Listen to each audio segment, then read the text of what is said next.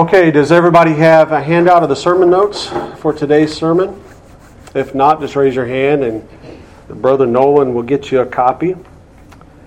We're turning our attention once again to the book of Hebrews. So turn with me to the book of Hebrews, chapter 1.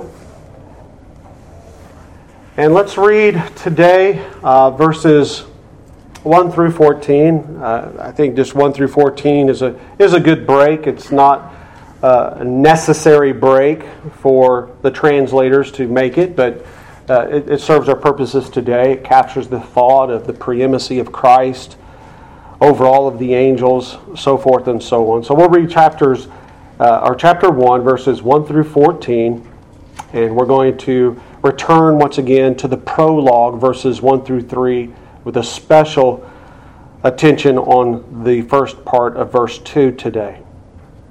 The word of the Lord says, beginning with verse 1, God, who at sundry times in diverse manners spake in time past unto the fathers by the prophets, has in these last days spoken unto us by his Son, whom he hath appointed heir of all things, by whom also he made the worlds, who being the brightness of his glory and the express image of his person, and upholding all things by the word of his power, when he had by himself purged our sins, sat down on the right hand of the Majesty on high, being made so much better than the angels, as he hath by inheritance obtained a more excellent name than they. For unto which of the angels said he at any time, Thou art my Son, this day have I begotten thee. And again, I will be to him a father, and he shall be to me a son. And again, when he bringeth in the first begotten into the world, he saith, And let all the angels of God worship him. And of the angels he saith, Who maketh his angels spirits and ministers of a flame of fire. But unto the Son he saith, Thy throne, O God, is forever and ever. A scepter of righteousness is the scepter of thy kingdom. Thou hast loved righteousness and hated iniquity, therefore even thy God hath anointed thee with the oil of gladness above thy fellows. And thou, Lord, in the beginning hast laid the foundations of the earth, and the heavens are the works of thy hands. They shall perish, but thou remainest, and they shall wax old, as doth the garment.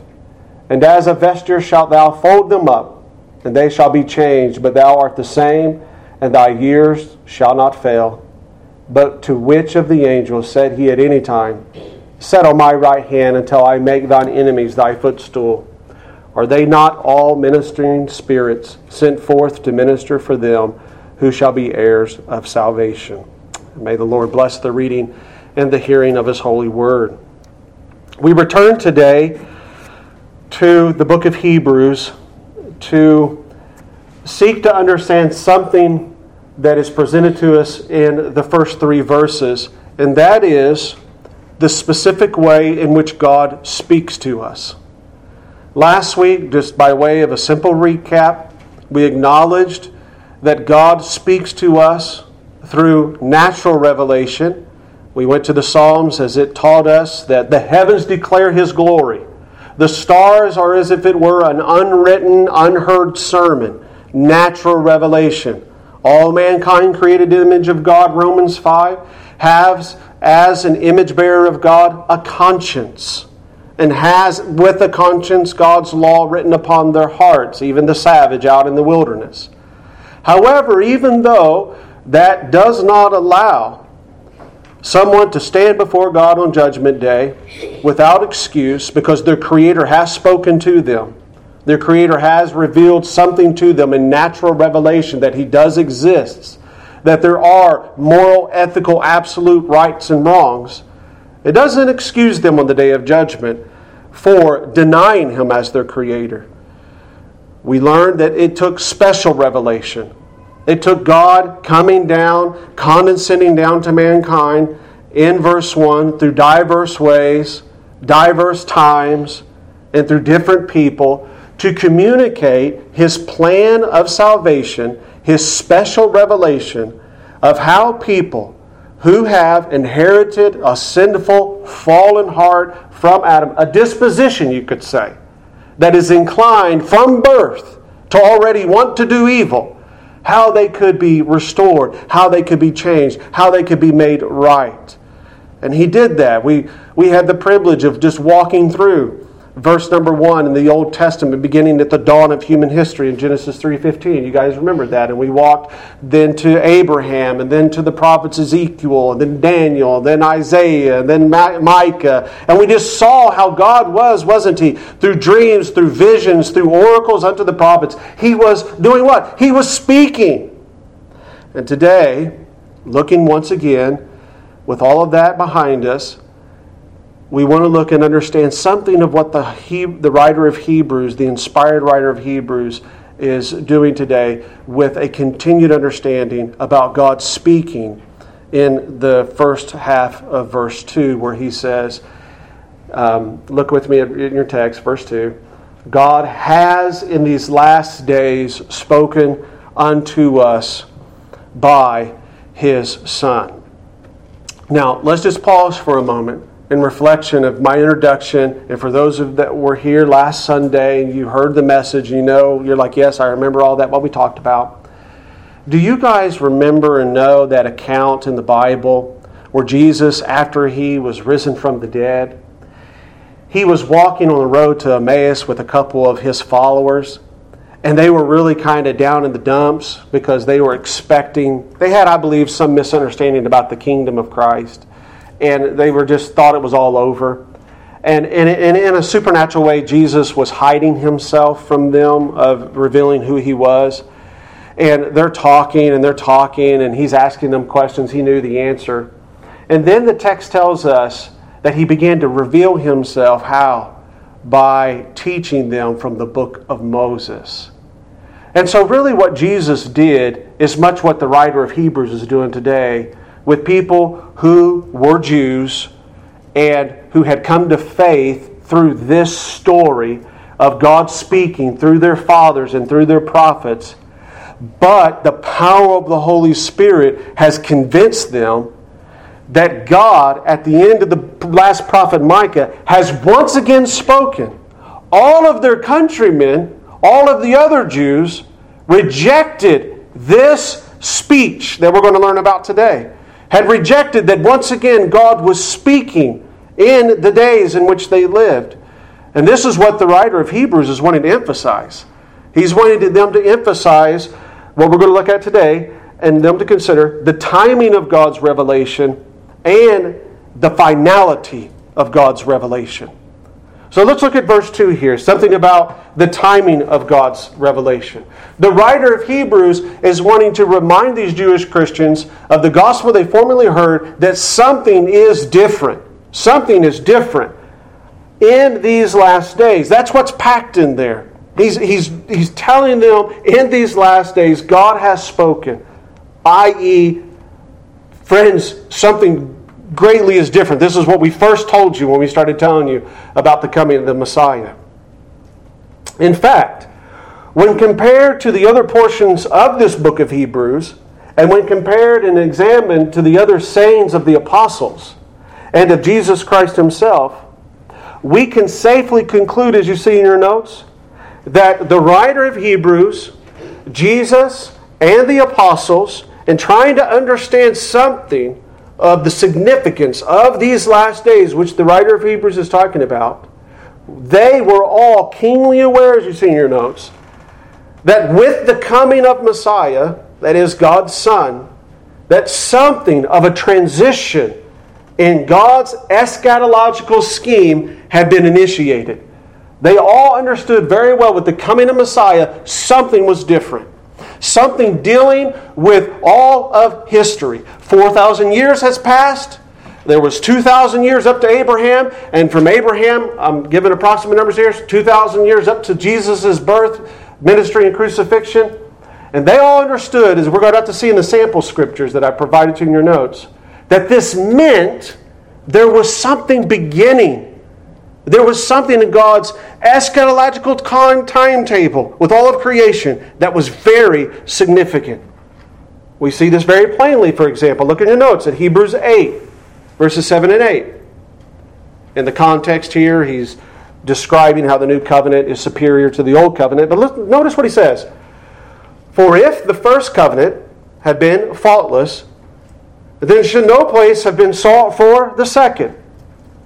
For finding fault with them, He, this is God through the prophet Jeremiah, said, Behold, the days come, saith the Lord, when I will make a new covenant with the house of Israel and with the house of Judah. So the writer of Hebrews understood that in the days to come, whatever that meant, whatever was connected to that, whatever manifestations of the outpouring of God's blessing in those days, there was going to be a new covenant.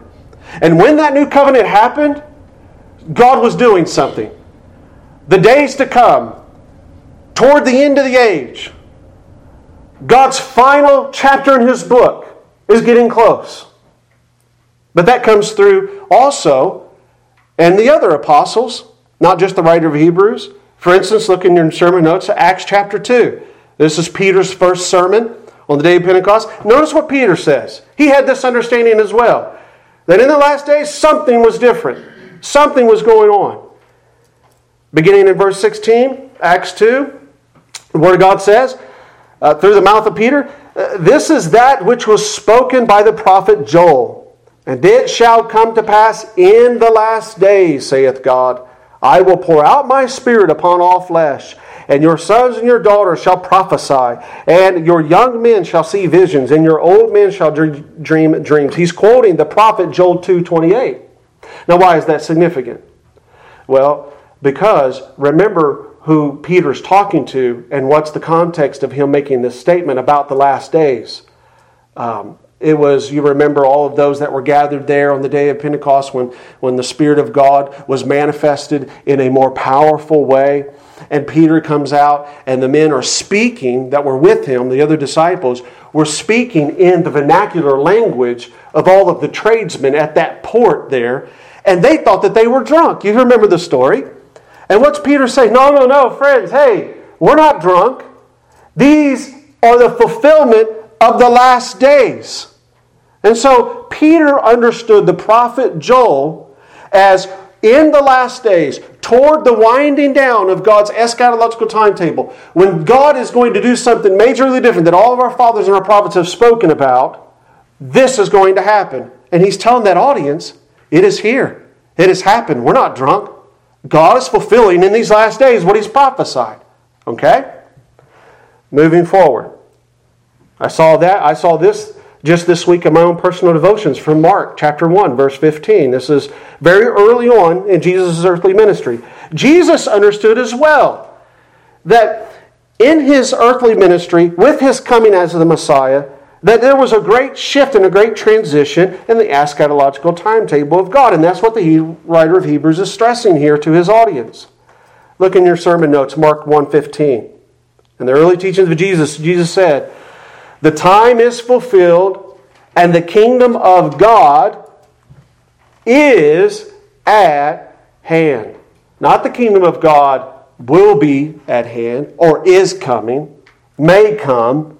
No, it is, present tense, at hand. Repent ye and believe the gospel. Therefore, when the writer of Hebrews in our text today, when he speaks this way, in these last days, God has spoken to us by His Son. He wishes to create a purposeful contrast within the minds of His hearers, once again, who have already heard this message, and being in complete harmony with all the former prophets that God has used, this messenger, used by God to communicate this to Hebrews, he really is seeing history, isn't he? In two ways. The age that he was in and the age that's coming. And something between those two ages is afoot. Something is going on, is really what he's bringing to the surface. In other words, as you see in your notes, while the prophets pointed, we learned last week, forward unto the last days, in light of just these sample texts, Jesus, His apostles, and clearly the writer of Hebrews, are announcing that the last days were indeed already at hand. They were experiencing, living in the last days. That which had been promised was now in the act of being actually fulfilled and realized. So with this in view, we can make only some sense of these scriptures that we just read with this mentioning of the kingdom of God at hand, these last days, the days to come actually happening in Hebrews 8. We can only make sense of them in two ways. And I say make sense of them because when you hear in the Old Testament of this grand, glorious age to come, the prophet Jeremiah we just saw, the days to come, the kingdom of Christ announcing, the kingdom of God, the kingdom, my kingdom is at hand. We think immediately, don't we, as God's people who are, as we read this morning in Psalms 37, looking around us and seeing the wicked prevail, we immediately think, great, this is all going to get wrapped up. Things are going to get easier. The kingdom of Christ is at hand. This is the last days. Now we finally will be justified and vindicated. His law will prevail in the land, so forth and so on. But that didn't happen. But we just see in the text that they are saying, the last days, we are here. These things are being fulfilled. And here you and I sit 2,000 years after these words are written. And what are we saying to ourselves? This is interesting, because I didn't think it was going to look like this. So how can we make sense of these texts? Recognizing that they did understand clearly. We could go to many more texts. That they were in the last days in some way that is connected with the age to come. The promises of no more pain and suffering, etc., etc. How do we, Abby, make sense of all of this? Well, let's first consider that there are already realities that have been accomplished. There are already realities that we are experiencing of the age to come here and now. But yet, as you see in your notes, there are also some not yet fulfilled promises. And so what we're trying to do right now is we're just trying to get a real grasp on what the writer of Hebrews is teaching them. And you know what really we're doing? We're getting what you can get all through the Bible, but would have been a great kind of around the dinner table with the Apostle Paul. You know, he would have wonderfully crafted this for them to see. That the age to come that God is doing right now with the coming of the Messiah has already invaded and broken into your and I's lives. Wow. Get that? He's telling them, look at the prophets, look at the fathers, so forth and so on. And the Spirit of God blessed the gospel message, blessed that revelation that He was given to them, and they believed on the Messiah. And then He starts communicating to them these realities. So let's consider, first of all, the realities that came from the age to come in these last days, which this audience of the Hebrews were experiencing, and you and I experience as well. We're going to do this by simply considering the book of Jeremiah. Turn your Bibles to Jeremiah 31. What are some of the already realities that we have in these last days which typify a fulfillment in the age to come? Well, Jeremiah 31, beginning with verse 31, is the most natural place for us to go. I say that because the simple reason is that this prophecy of the days to come, this glorious age where a new covenant is going to be fulfilled, it finds its most clearest and its most concentrated explanation to us of what it means, what Jeremiah was talking about, in the book of Hebrews where we're at today. We just read it in Hebrews 8, 7, and 8. When we read Hebrews 8, 7, and 8 just a moment ago, the writer of Hebrews was quoting Jeremiah 31 through 31 through 34 verbatim. Right? So it's just natural for us to go to Jeremiah 31 to say, okay, they understand that the age to come where this new covenant is going to be poured out, which we kind of think in our minds is going to be like the end of all evil and everything's going to be right and good. They would have understood it that way, and I kind of understand it that way, but that's not the case but yet they understood that there were some aspects of the new covenant, the days to come, that were being realized. And so we come to Jeremiah 31, and we want to ask ourselves, what are some things that were prophesied about the days to come in these last days that are already happening and indeed have already taken place? And we walk in these realities all the time. And when we don't revisit them, when we don't remind ourselves of them, what happens? We begin to, as we said during the scripture readings today, start looking at the size of the problems instead of the reality in which we exist in. Jeremiah 31 through 34. Let's look at it together first. Notice here in verses 31 and 32, the prophet Jeremiah talking about this distant age to come, which we just read in our sample scriptures, are being fulfilled according to how Jesus thought of things, according to how the apostles thought of things, according to how the writer of Hebrews thought of things. This prophecy is fulfilled. So Jeremiah 31, 32, looking forward, behold, he says, the days come.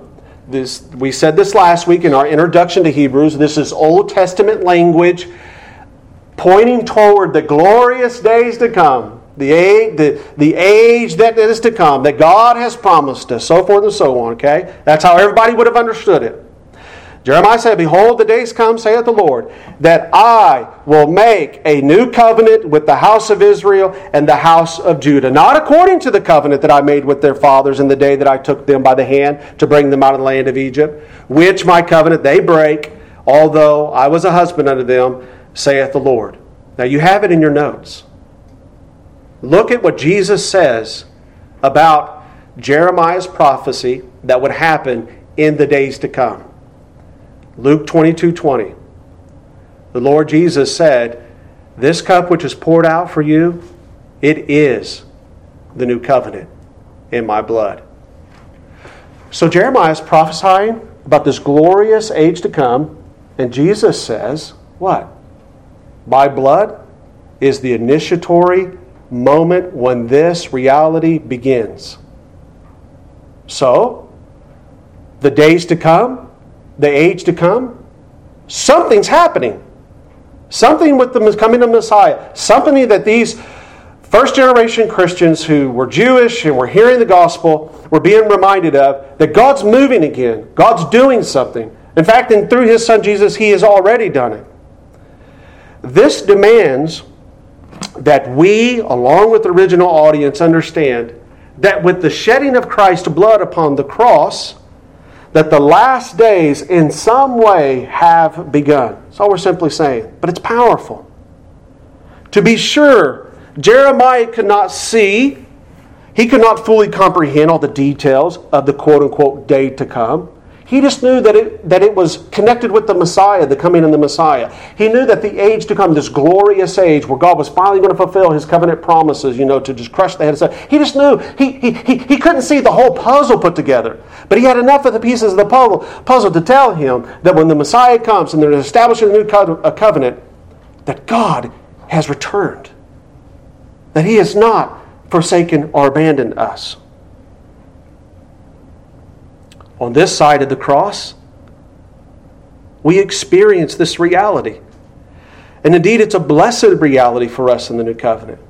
Why? Because namely, we know through the blood of Jesus, through His earthly ministry, what He accomplished in history. We know, brothers and sisters, as you see in your notes, an already reality of the age to come, which we experience now as Christ's church, has been accomplished. The promises, we no longer think have to still be met for the new covenant to take place. The parameters, the stipulations required for the new covenant to be finally ratified, as God pointed to, the prophets pointed to, it has been satisfied. So what does that do for us as an already reality in these last days? That should encourage us. Is this, brothers and sisters, God, as we saw last week, was constantly preaching and pointing and directing everyone to the future. God was faithful. He was faithful. He did send the Messiah. He did upon the cross crush the head of the serpent. We will see in coming weeks, He did accomplish salvation for His people, Psalms 37. They do in the Messiah have rest in peace. It's an already reality. I don't have to wait for the glorious eschaton when everything's consummated and Jesus comes back like He returns to experience that. The Holy Spirit, through the powerful communication of the preached Word, opens our hardened hearts, does it not? And we realize that yes, Jesus is real. He accomplished the requirements of the new covenant, and it has been done. God has kept His promise. That's an already reality. So that helps us in some sense understand something about the last days. We can taste, we can know, we can affirm and experience this reality. We don't have to wait. So that's something about the last days we just learned.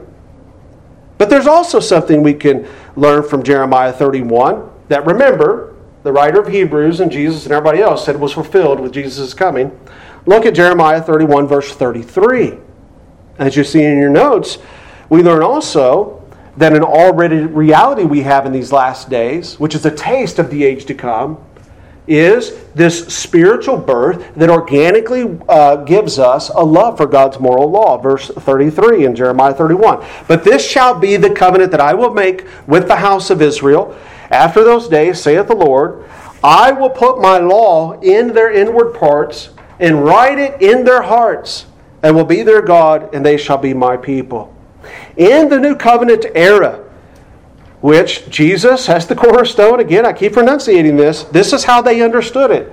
Jesus and all the apostles understood that in the new covenant era, that there would be a reality that is mentioned here in verse 33. One which you and I are blessed with. In fact, all those who claim an interest or an ownership in the new covenant will, the text, see. Look at the text, verse 33.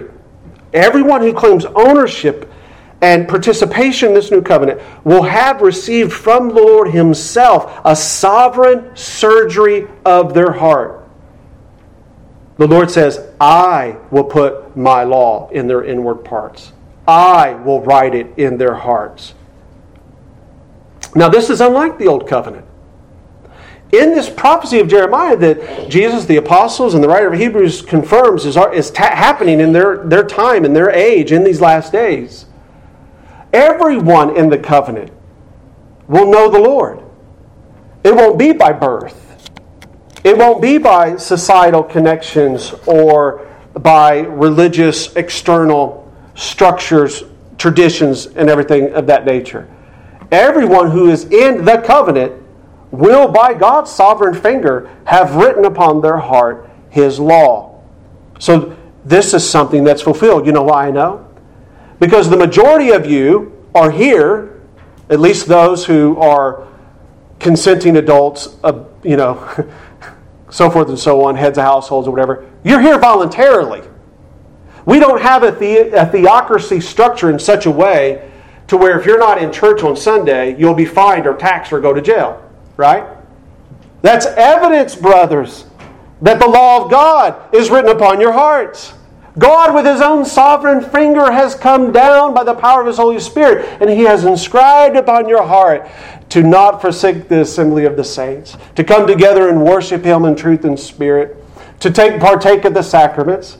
I didn't call you, Brother Cox, this week and threaten you if you don't come to church that, there was going to be consequences. Brother Aaron, you didn't get a call from the governor or the local mayor of your town saying, we noticed you missed church the last couple Sundays, and because it's a state church, you're going to get fined if you don't show up this Sunday.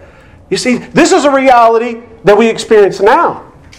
We don't have to wait till the age to come when King Jesus is riding back on a white, horse, and we all say, oh, we better go to church. No. Don't you see what's already been fulfilled? It's a love that's been written upon our hearts, a love for God's law. Do you guys recall a couple weeks ago from Brother Chris's message that he preached from Proverbs 4:23, where he admonished us, watch your heart with all diligence, for out of it are the issues of life?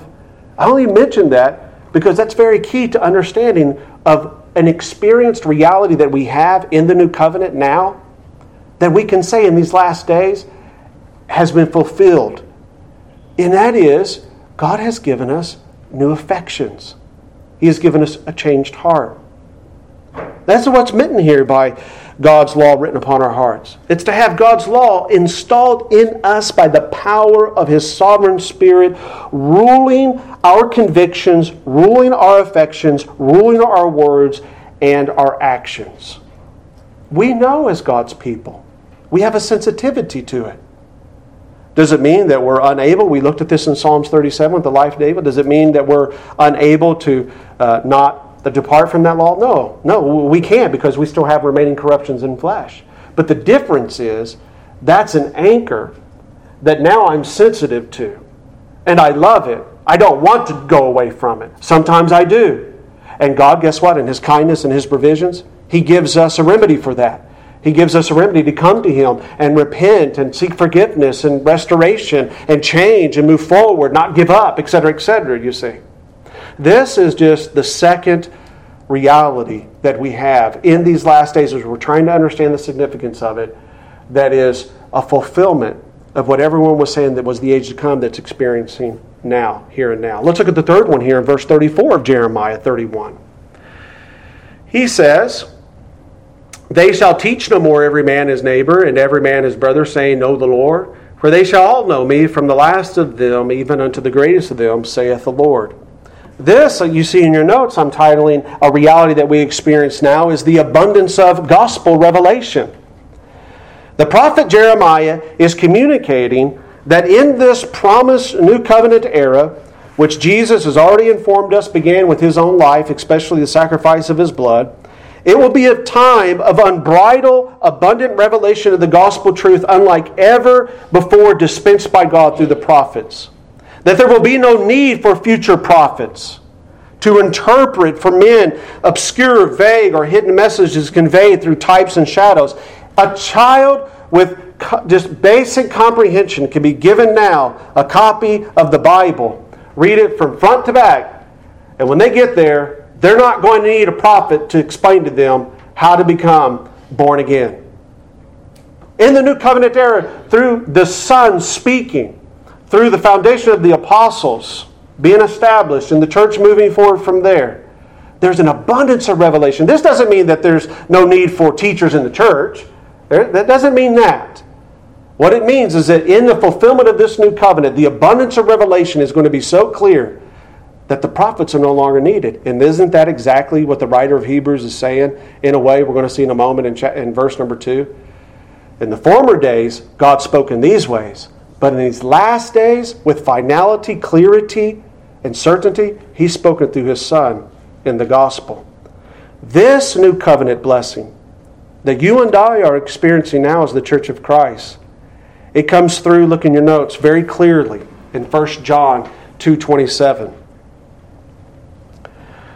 "The anointing which ye have received of Him abides in you. And you need not that any man teach you. But as the same anointing teaches you of all things, and is truth, and is no lie, and even as it hath taught you, ye shall abide in Him."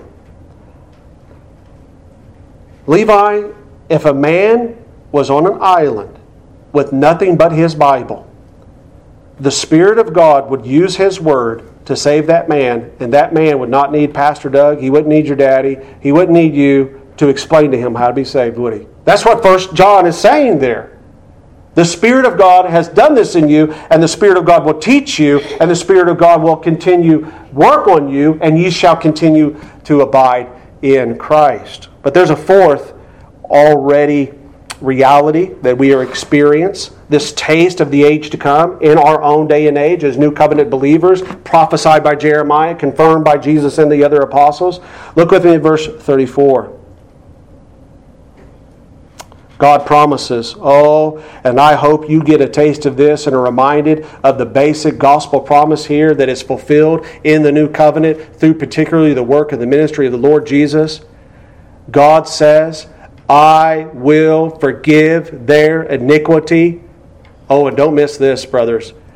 "I will remember their sins no more."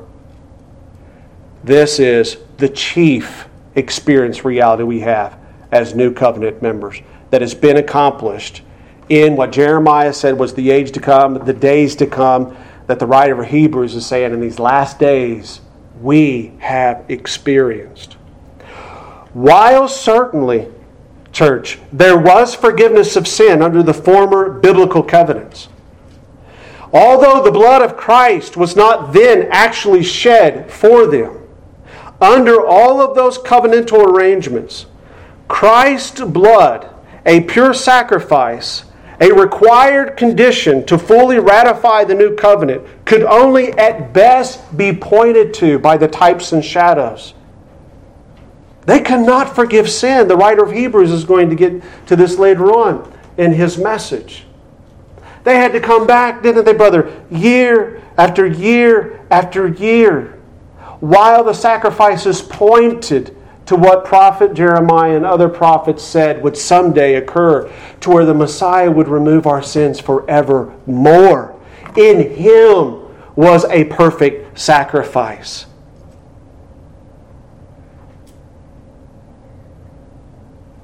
As a result of bringing those sacrifices year after year, it demonstrated that the old covenant was inferior to that which was being pointed to. That Jesus and the apostles said has been accomplished and is a reality for you and I and for the audience here of Hebrews. There was a remembrance of sin made every year, leaving a majority of the old covenant participants in want of a clear, and listen to this, a comfortable pardon from God and His fierce wrath. They can never truly have complete peace. While there was, we know, in some of the great saints of the old covenant, who tasted the fruits of faith in the promised Messiah, who had a great degree of revelation given to them, Nolan, none of them had what you and I have, which is the complete objective truth that God, through the words of Christ, has accomplished the final rest and purging of our iniquities forevermore at the cross. Do you believe that Jesus has forgiven you of all of your sins at the cross? Or are you guilty? Am I guilty at times of wanting to continue to bring God's sacrifices because I don't really believe that He has kept His new covenant promises as Jeremiah promised and that Jesus said He fulfilled? Believe the words of Jeremiah. Believe the confirmed words of Christ. That God has purged us of our iniquities and He will remember them no more.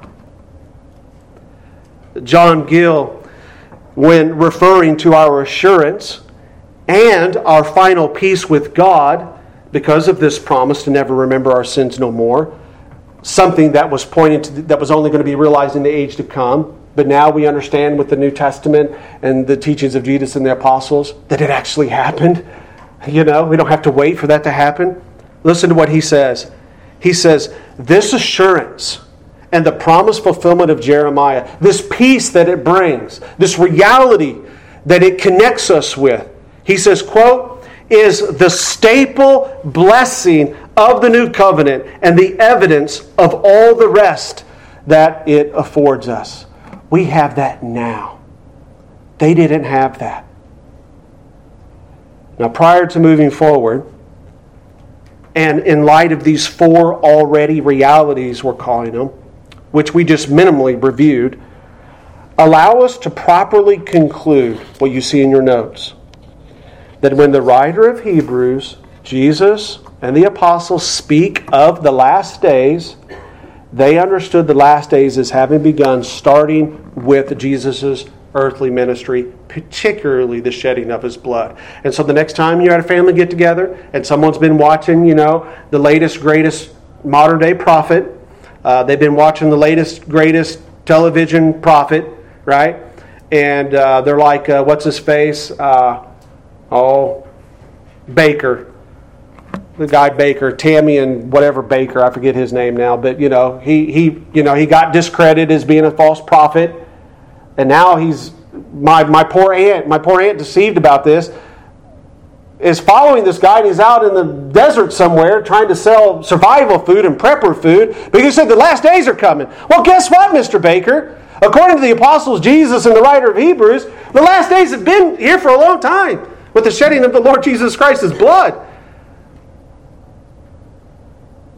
with that better understanding of what is meant by this phrase here in verse number 2, these last days, there's another aspect that the Scripture teaches us, and it's this. While we certainly are blessed to know and experience these already realities, while we know that the last days and our understanding of the last days, biblically speaking, means that the promised eschaton, glorious age to come, is already here and we're experiencing it a little bit, we still have a tension, don't we? We mentioned it earlier, to where it seems as though a lot of the promises of the days to come have yet been fulfilled. And so, what are those? Well, these are the not yet promises that we're still waiting for, we're still hoping in. First, as you see in your notes, a freedom from this world. There will be, at the great consummation, at Jesus' second return, a freedom from this world. Who in here is not still at times tempted of the world, and you wish to be free from it? I mean, there's so many things in this world system that's constantly dangling a carrot of deception and lies in front of you. And you want to be free, don't you? Well, guess what, brothers and sisters? Keep looking for the return of Jesus when we will no longer have those struggles. 1 Corinthians 7:31, I'm not going to read all these for the sake of time, but it says that there's a promise that the present form of this world already is passing away. There's not going to be any more war between the spirit and the flesh. But guess what? You are never, we talked about this in the book of Ephesians, on this side of glory, until the consummation, this not yet promised is something we all still long for, a complete freedom from the battle between the spirit and the flesh. Amen? I know I am. But up until that point, we're not guaranteed it. Some of us are growing very weary because of the battle, and we're trying to check out. And brothers and sisters, I'm telling you, this is something that is a not yet promise. You're not going to get it all here right now. But God's given you enough in the first 4 points we made in the already experienced realities. He's given you enough of it, hasn't He? He's written His law in your heart.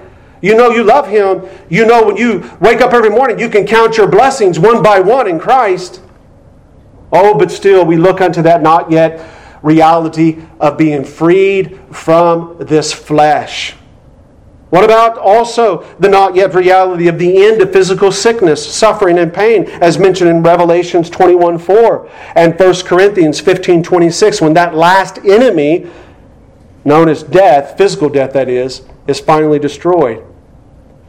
And we have to read this one, because this is the one that no matter how hard things get, you come back to again and again.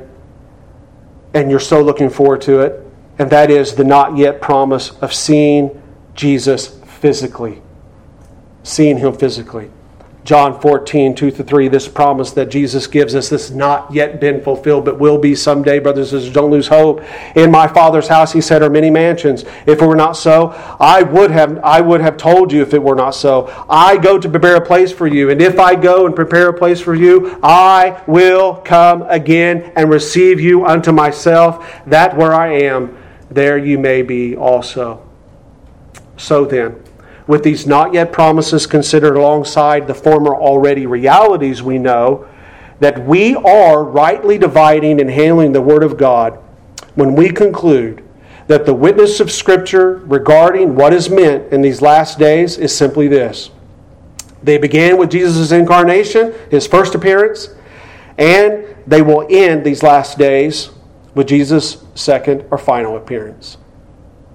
I know that was a grand exercise to give you that simple, compact version, but we have to know, especially when dealing with these matters of eschatological implications and end times and redemptive histories and prophecies. Brothers and sisters, we have to do the homework, don't we? Well, we have to truck through this stuff to say, yes, we rightly and faithfully handled the Word of God. The last days are beginning with Jesus, and they're going to end with His second appearance. We're in the last days right now. We've been in the last days. There is something regarding our text today that further substantiates our conclusion regarding the phrase last days, which is this, and you have it in your notes. There's something else in our text today that further substantiates that we're on the right track. And it's this.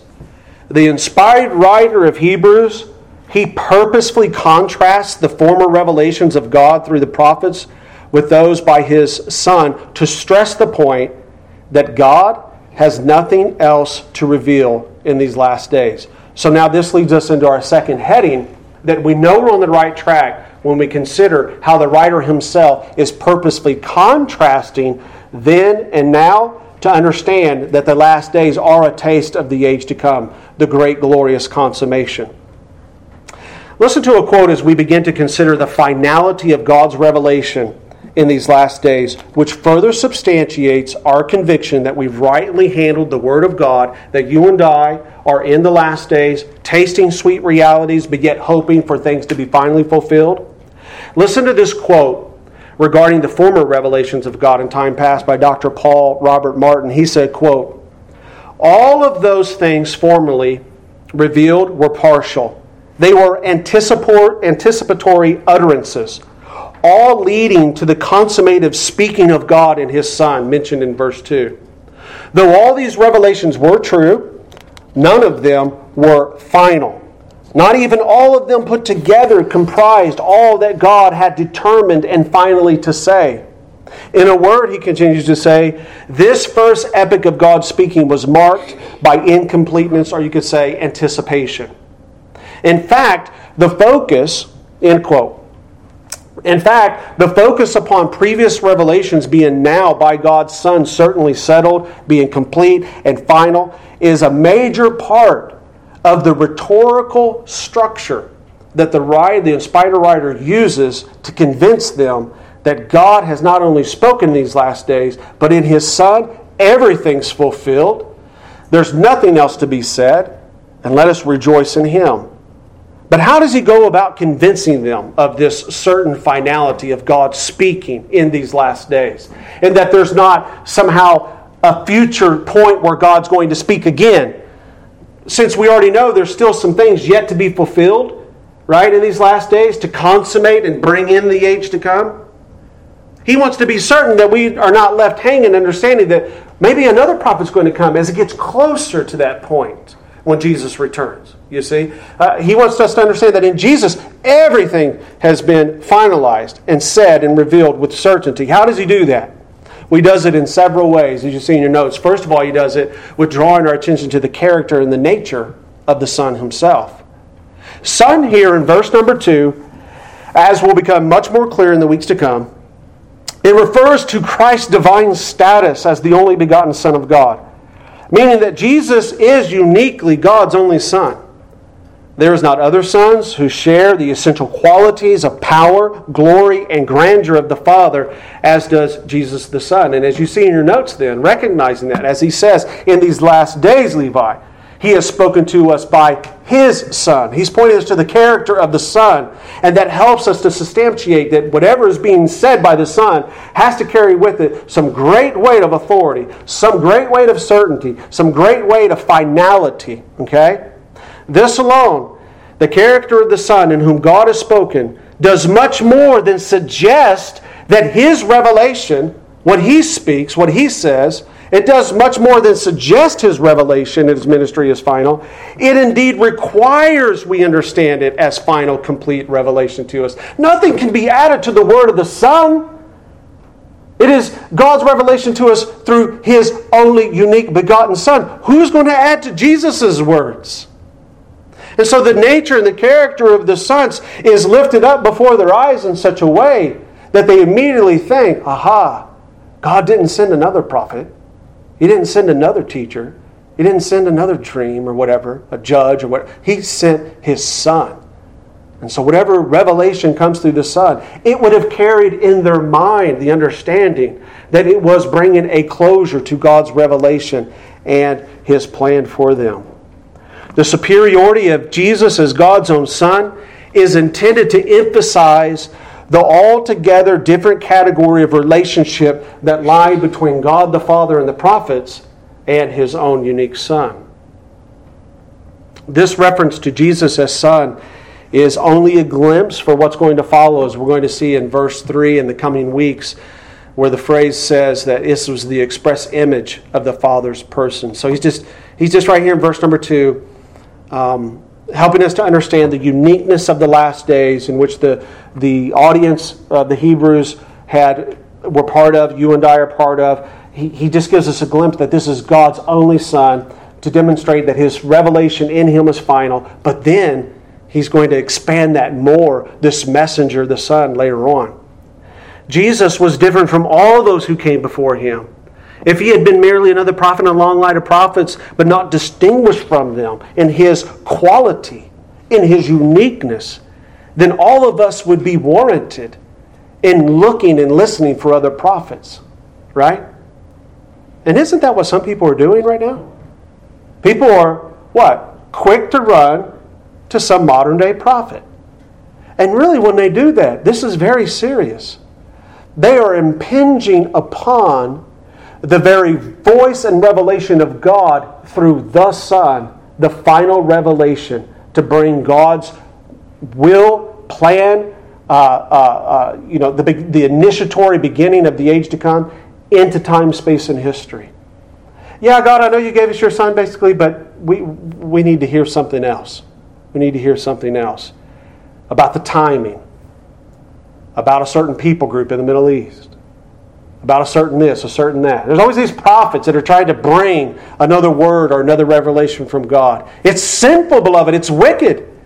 And if you have any family members with love and gentleness, meekness, I'm not necessarily displaying that right now, I understand that, but with love, gentleness, meekness, Galatians 6:1, take them to Hebrews and say, dear family member, dear co-worker, God has spoken to us through His Son. We're in these last days now. Not only is the nature of the Son unique in its kind, also the revelations that God spoke through Him also must be regarded as superior, not just in their degree, but in their nature. This was God's Son speaking. Consider how John says, I have in my notes here, how Jesus, the Word, became flesh. He goes on to describe in other portions of Scripture found in the writings of the Apostle Paul that Christ dwelt amongst us with all fullness of Godhead bodily. Or as the Father Himself is recorded in Luke 9:35, this is my beloved Son. Hear Him, listen to Him. The Word did not become flesh, as Dr. Paul Martin says. He didn't just become flesh to deliver a message about the way of salvation, or about the truth, or about God, or about eternal life, or about the beginning of things, the end of things. Jesus Himself was the message. To help flesh that out, listen to these scriptures. Jesus kept referring to Himself as I am. John 6:35, He says, I am the bread of life. John 14:6, I am the way, the truth, and the life. John 11:25, I am the resurrection and the life.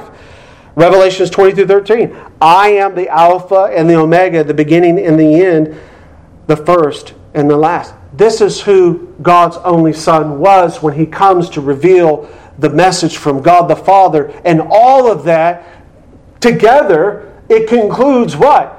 Jesus is saying, I am. The revelations have ended with me. The Puritan John Owen, in his commentary of Hebrews, put it like this. As this was the last way and means that God ever designed for the discovery or knowledge of Himself as to the worship and obedience which He requires, so the person by whom that accomplished this work makes it indispensably necessary that it be all absolute and perfect, from which nothing can be taken and to which nothing must be added. The very nature of Jesus' character as God's own unique Son emphasizes the fact that this last revelation in the time we're in was authoritative, certain, and final. But then there's another interesting aspect that substantiates our understanding of the last times or the last days further in how the Greek phrase is used. And I'm not going to totally exasperate you with this, but it's important you understand it. The Greek phrase here, translated in our authorized version, hath in these last days spoken. Some of your modern translation will say has spoken. is used by the inspired writer to emphasize the finality of God's special revelation by His Son in these last days. Now, Greek scholars inform us, I'm certainly not one, that the Greek in this text, it's what's called in the aorist tense. Now, the aorist tense of Greek is simply saying it's describing a subject that is taking place. A single subject, not a multiple set of subjects, not a subject that is dependent upon something else happening to make it complete. But Greek scholars say when the inspired writer phrases the Greek this way, he has spoken. He's saying in the aorist tense, this is something that needs nothing else. And so with that understanding, we do see that further does what? It substantiates our understanding that in Jesus, God's revelation was final, and of course that's closely connected to why the writer of Hebrews says, in these last days, there's no future last days. There's no future revelations needed. We're just trying to get our feet planted solidly on the significance today of what the writer of Hebrews, inspired by the Holy Spirit, is trying to communicate to us as New Covenant recipients. This teaches us then, as you see in your notes, under the Greek phrase used, while the inspired writer was penning this message, he purposefully uses this phrase, has spoken, in the original tongue to clearly communicate that in the Son, God's revelation is not continual. God's revelation is not ongoing. God's revelation in His Son was final and finished. In other words, the writer did not expect new information from God beyond what already was spoken by God's Son. Or as one commentator put it, the story of divine revelation is a story of progression up to Christ, but there's no progression after Christ.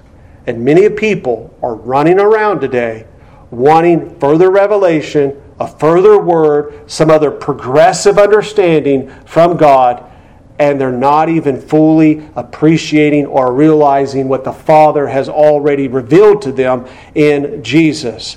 Muddying the waters, making things totally unnecessarily complicated, because why, beloved? They're wrestling with the tension of some things they already know to be true, but the things that are not yet fully fulfilled.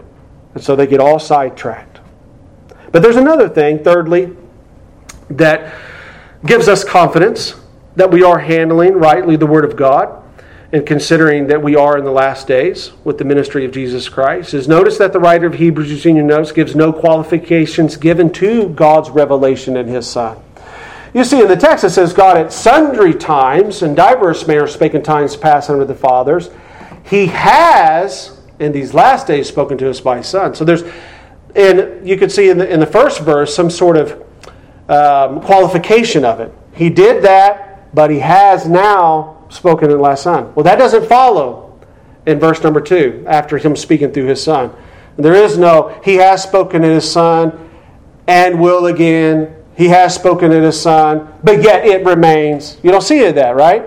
Well, that lack of limiting qualification further points to God's revelation in His Son is final. John Brown, in his Geneva series on his commentaries on Hebrews, says this: there is nothing in the description of the final gospel revelation in the Son that can be described as the former revelations in the prophets, such as at different times and in different manners. You can't say that, can you, about the revelation of the gospel through Jesus Christ and His apostles? It wasn't progressive. There wasn't a time where it was going to kind of just furtherly be rolled out. No, Jesus said the kingdom of God is at hand. Repent and believe. Don't get much more clear than that. Didn't have to be progressive. I'm here. I'm the bread of life. I'm the resurrection and the life. Repent and believe. The kingdom is at hand. It was final. It was communicated clearly. This lack of qualification upon or against God's revelation by His Son in verse 2, it serves, listen closely, as an unspoken but nonetheless powerful testimony of the final and consummate nature of the revelation of Jesus Christ the Son. We have everything in Jesus, guys. Lastly, notice, I told you this in our introduction last week, that Greek scholars tell us that whoever wrote Hebrews, while we can't be definitively certain who did it, they were very gifted in the use of rhetoric. This is persuasive style of writing, persuasive style of argumentation.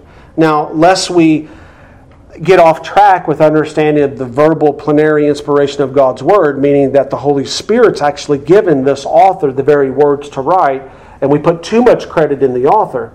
Understand, though, that God uniquely uses an individual who has what? Studied logic. He has studied rhetoric. So everybody in here still in school, get your school down pat to the glory of God. God needs vessels who understand grammar, knows how to write, knows how to do arithmetic, science, and so and He prepares you. Ephesians 2:8-10. I'm looking at all the young people in the church today. We pray this often in our family worship. Pray for the children and the homeschooling that they remind themselves that this isn't just going through the motions. I'm being fitted. I'm being sharpened to what? To be used for the glory of God. And so here you have the writer of Hebrews utilizing something in his past. The Holy Spirit giving the words to do what? Use rhetorical structure to emphasize what you and I are trying to ascertain. Are we really on the right track that we're in the last days? How does he do it? Well, by the very structure of how he phrases verses 1 and 2. Look in your notes. He says in verse 1, in time past. This denotes, in their minds, the original audience, and a time, you could say an epic of revelation that has been passed, it's been completed, as compared to the time that they lived in, which is the time in which Jesus is speaking. And then he says in verse 2, but in these last days, well, immediately in their minds, they would have understood that as, oh, those things in times past are being fulfilled now. I mean, do you see the rhetorical structure that he does to try to convey in their minds what you and I are trying to ascertain whether or not we're on the right ground? That was then, and this is now in the last days. They would have thought in their mind, of course. Closely related to our heading, first heading of the day, the timing of God's revelation.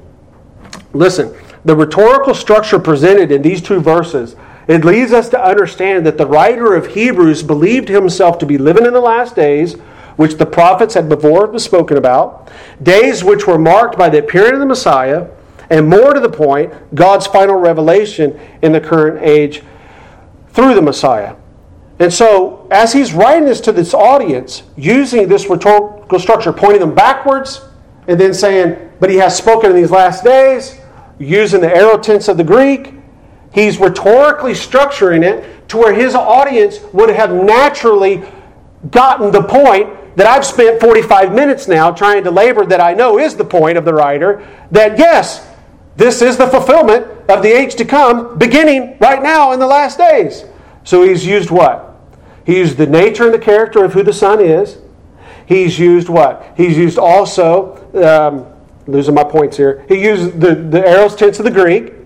He's used the qualifications, the lack of qualifications in the revelation of the Son. And he's using this rhetorical structure of phraseology to convince them that the gospel you heard when we first come to you about what the fathers and the prophets promised is being realized now in our day and age. And all of them, when they got to verse 1 and 2, reading this prologue, would have been like, yes, I needed reminded of that. I needed reminded of that. We're getting so much pressure. You remember last week in our introduction of the context in which Hebrews is written in. We're getting so much pressure from the world around us and from the Jewish community around us to begin to compromise and to begin to blend. And, we just got to give an inch, just a little inch. And he's saying, no, I'm taking you back to realize that in Jesus there's been a final revelation.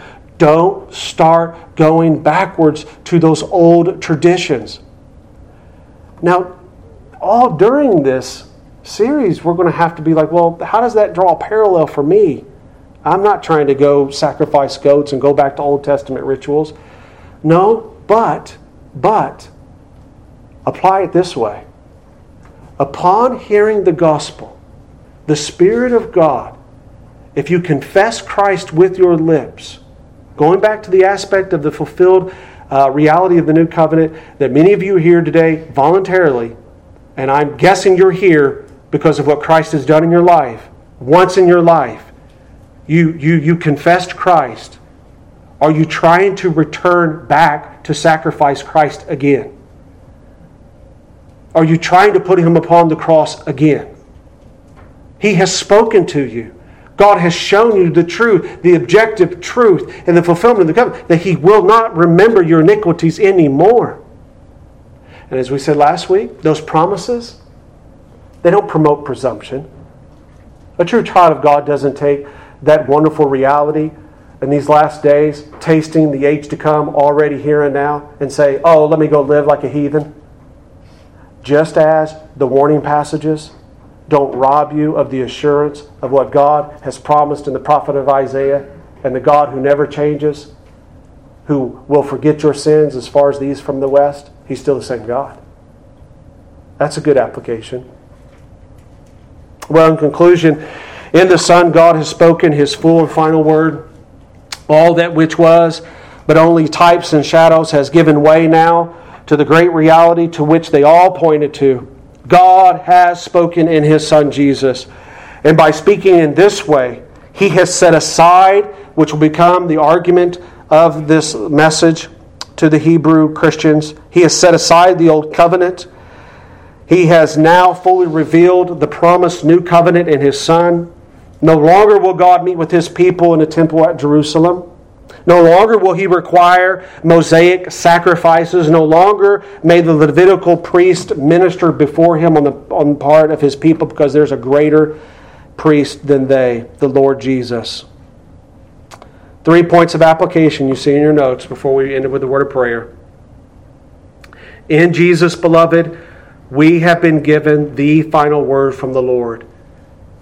May we resist the temptation of searching for the next quote-unquote, I call it spiritual fix, whether it be on the internet, TV, or some other co-workers or Christian acquaintance you know who got some kind of special word from the Lord regarding the last days. Let us be careful about that.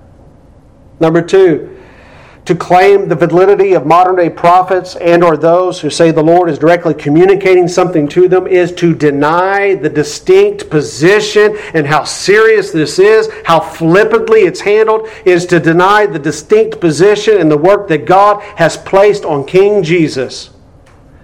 Pastor Justin Surface at a family get-together Friday said he was invited to a community prayer meeting that was being kicked off by a non-denominational Christian church down in Edinburgh, one of the larger ones.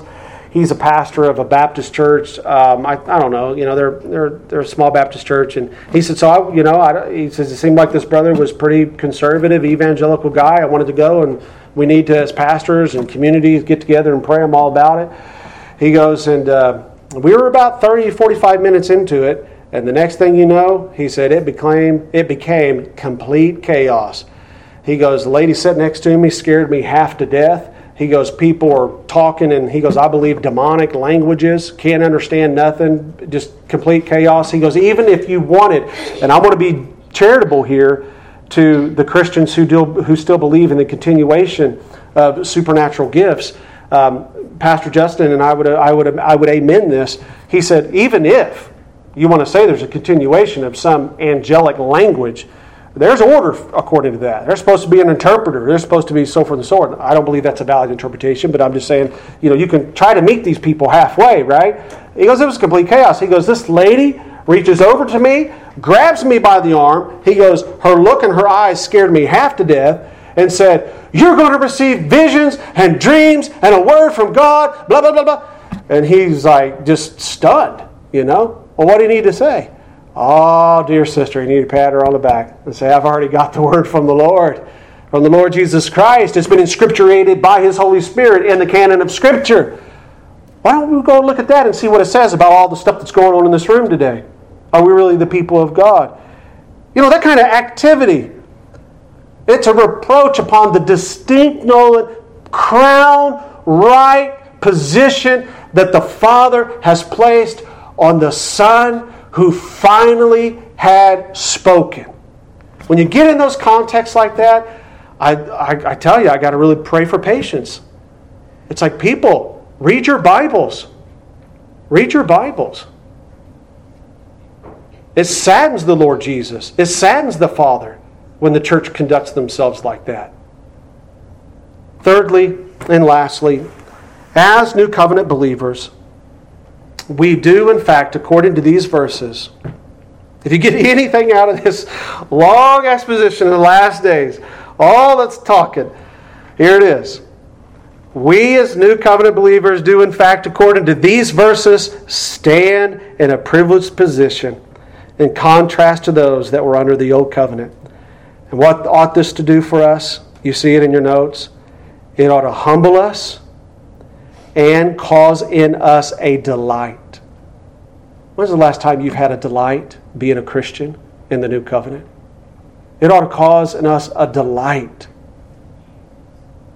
as recipients of God's revelation, final revelation by His Son. What a wonderful thought to come to the Lord's Supper here in a moment. Amen. As New Covenant believers, friends, God has brought us in the last days, in this last period, however long it's going to be. He made sure that He rescued you and me. Praise be to God. Amen. Let's go to Him in prayer.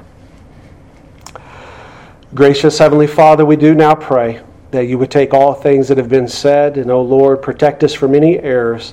Give us a zeal, Lord, and a thirst to learn more of these precious truths that we already now have in Your revelation to us, Your final revelation that's been given to us through Thy Son, the Lord Jesus Christ. Lord, I pray that You would spark within us a great delight, a great joy and zeal of knowing that we in these last days have been brought into Your family. And Lord, by all means, if there is anyone amongst us today, as we covered those already yet realities that Your church experiences, cannot say with confidence, Lord, that they themselves are experiencing those realities, may the power of Your Spirit use the words today of this message, the promises of the prophet Jeremiah of what would be accomplished in the New Covenant, and the very words of Jesus Christ that in His blood it is available to them. I pray, O Father, that that unforgiven sinner would find repentance, and that You would grant them new eyes to see, bring them to the cross of Christ, and may they have the bread of life, Your Son, Jesus Christ. We pray these things in His holy name. Amen.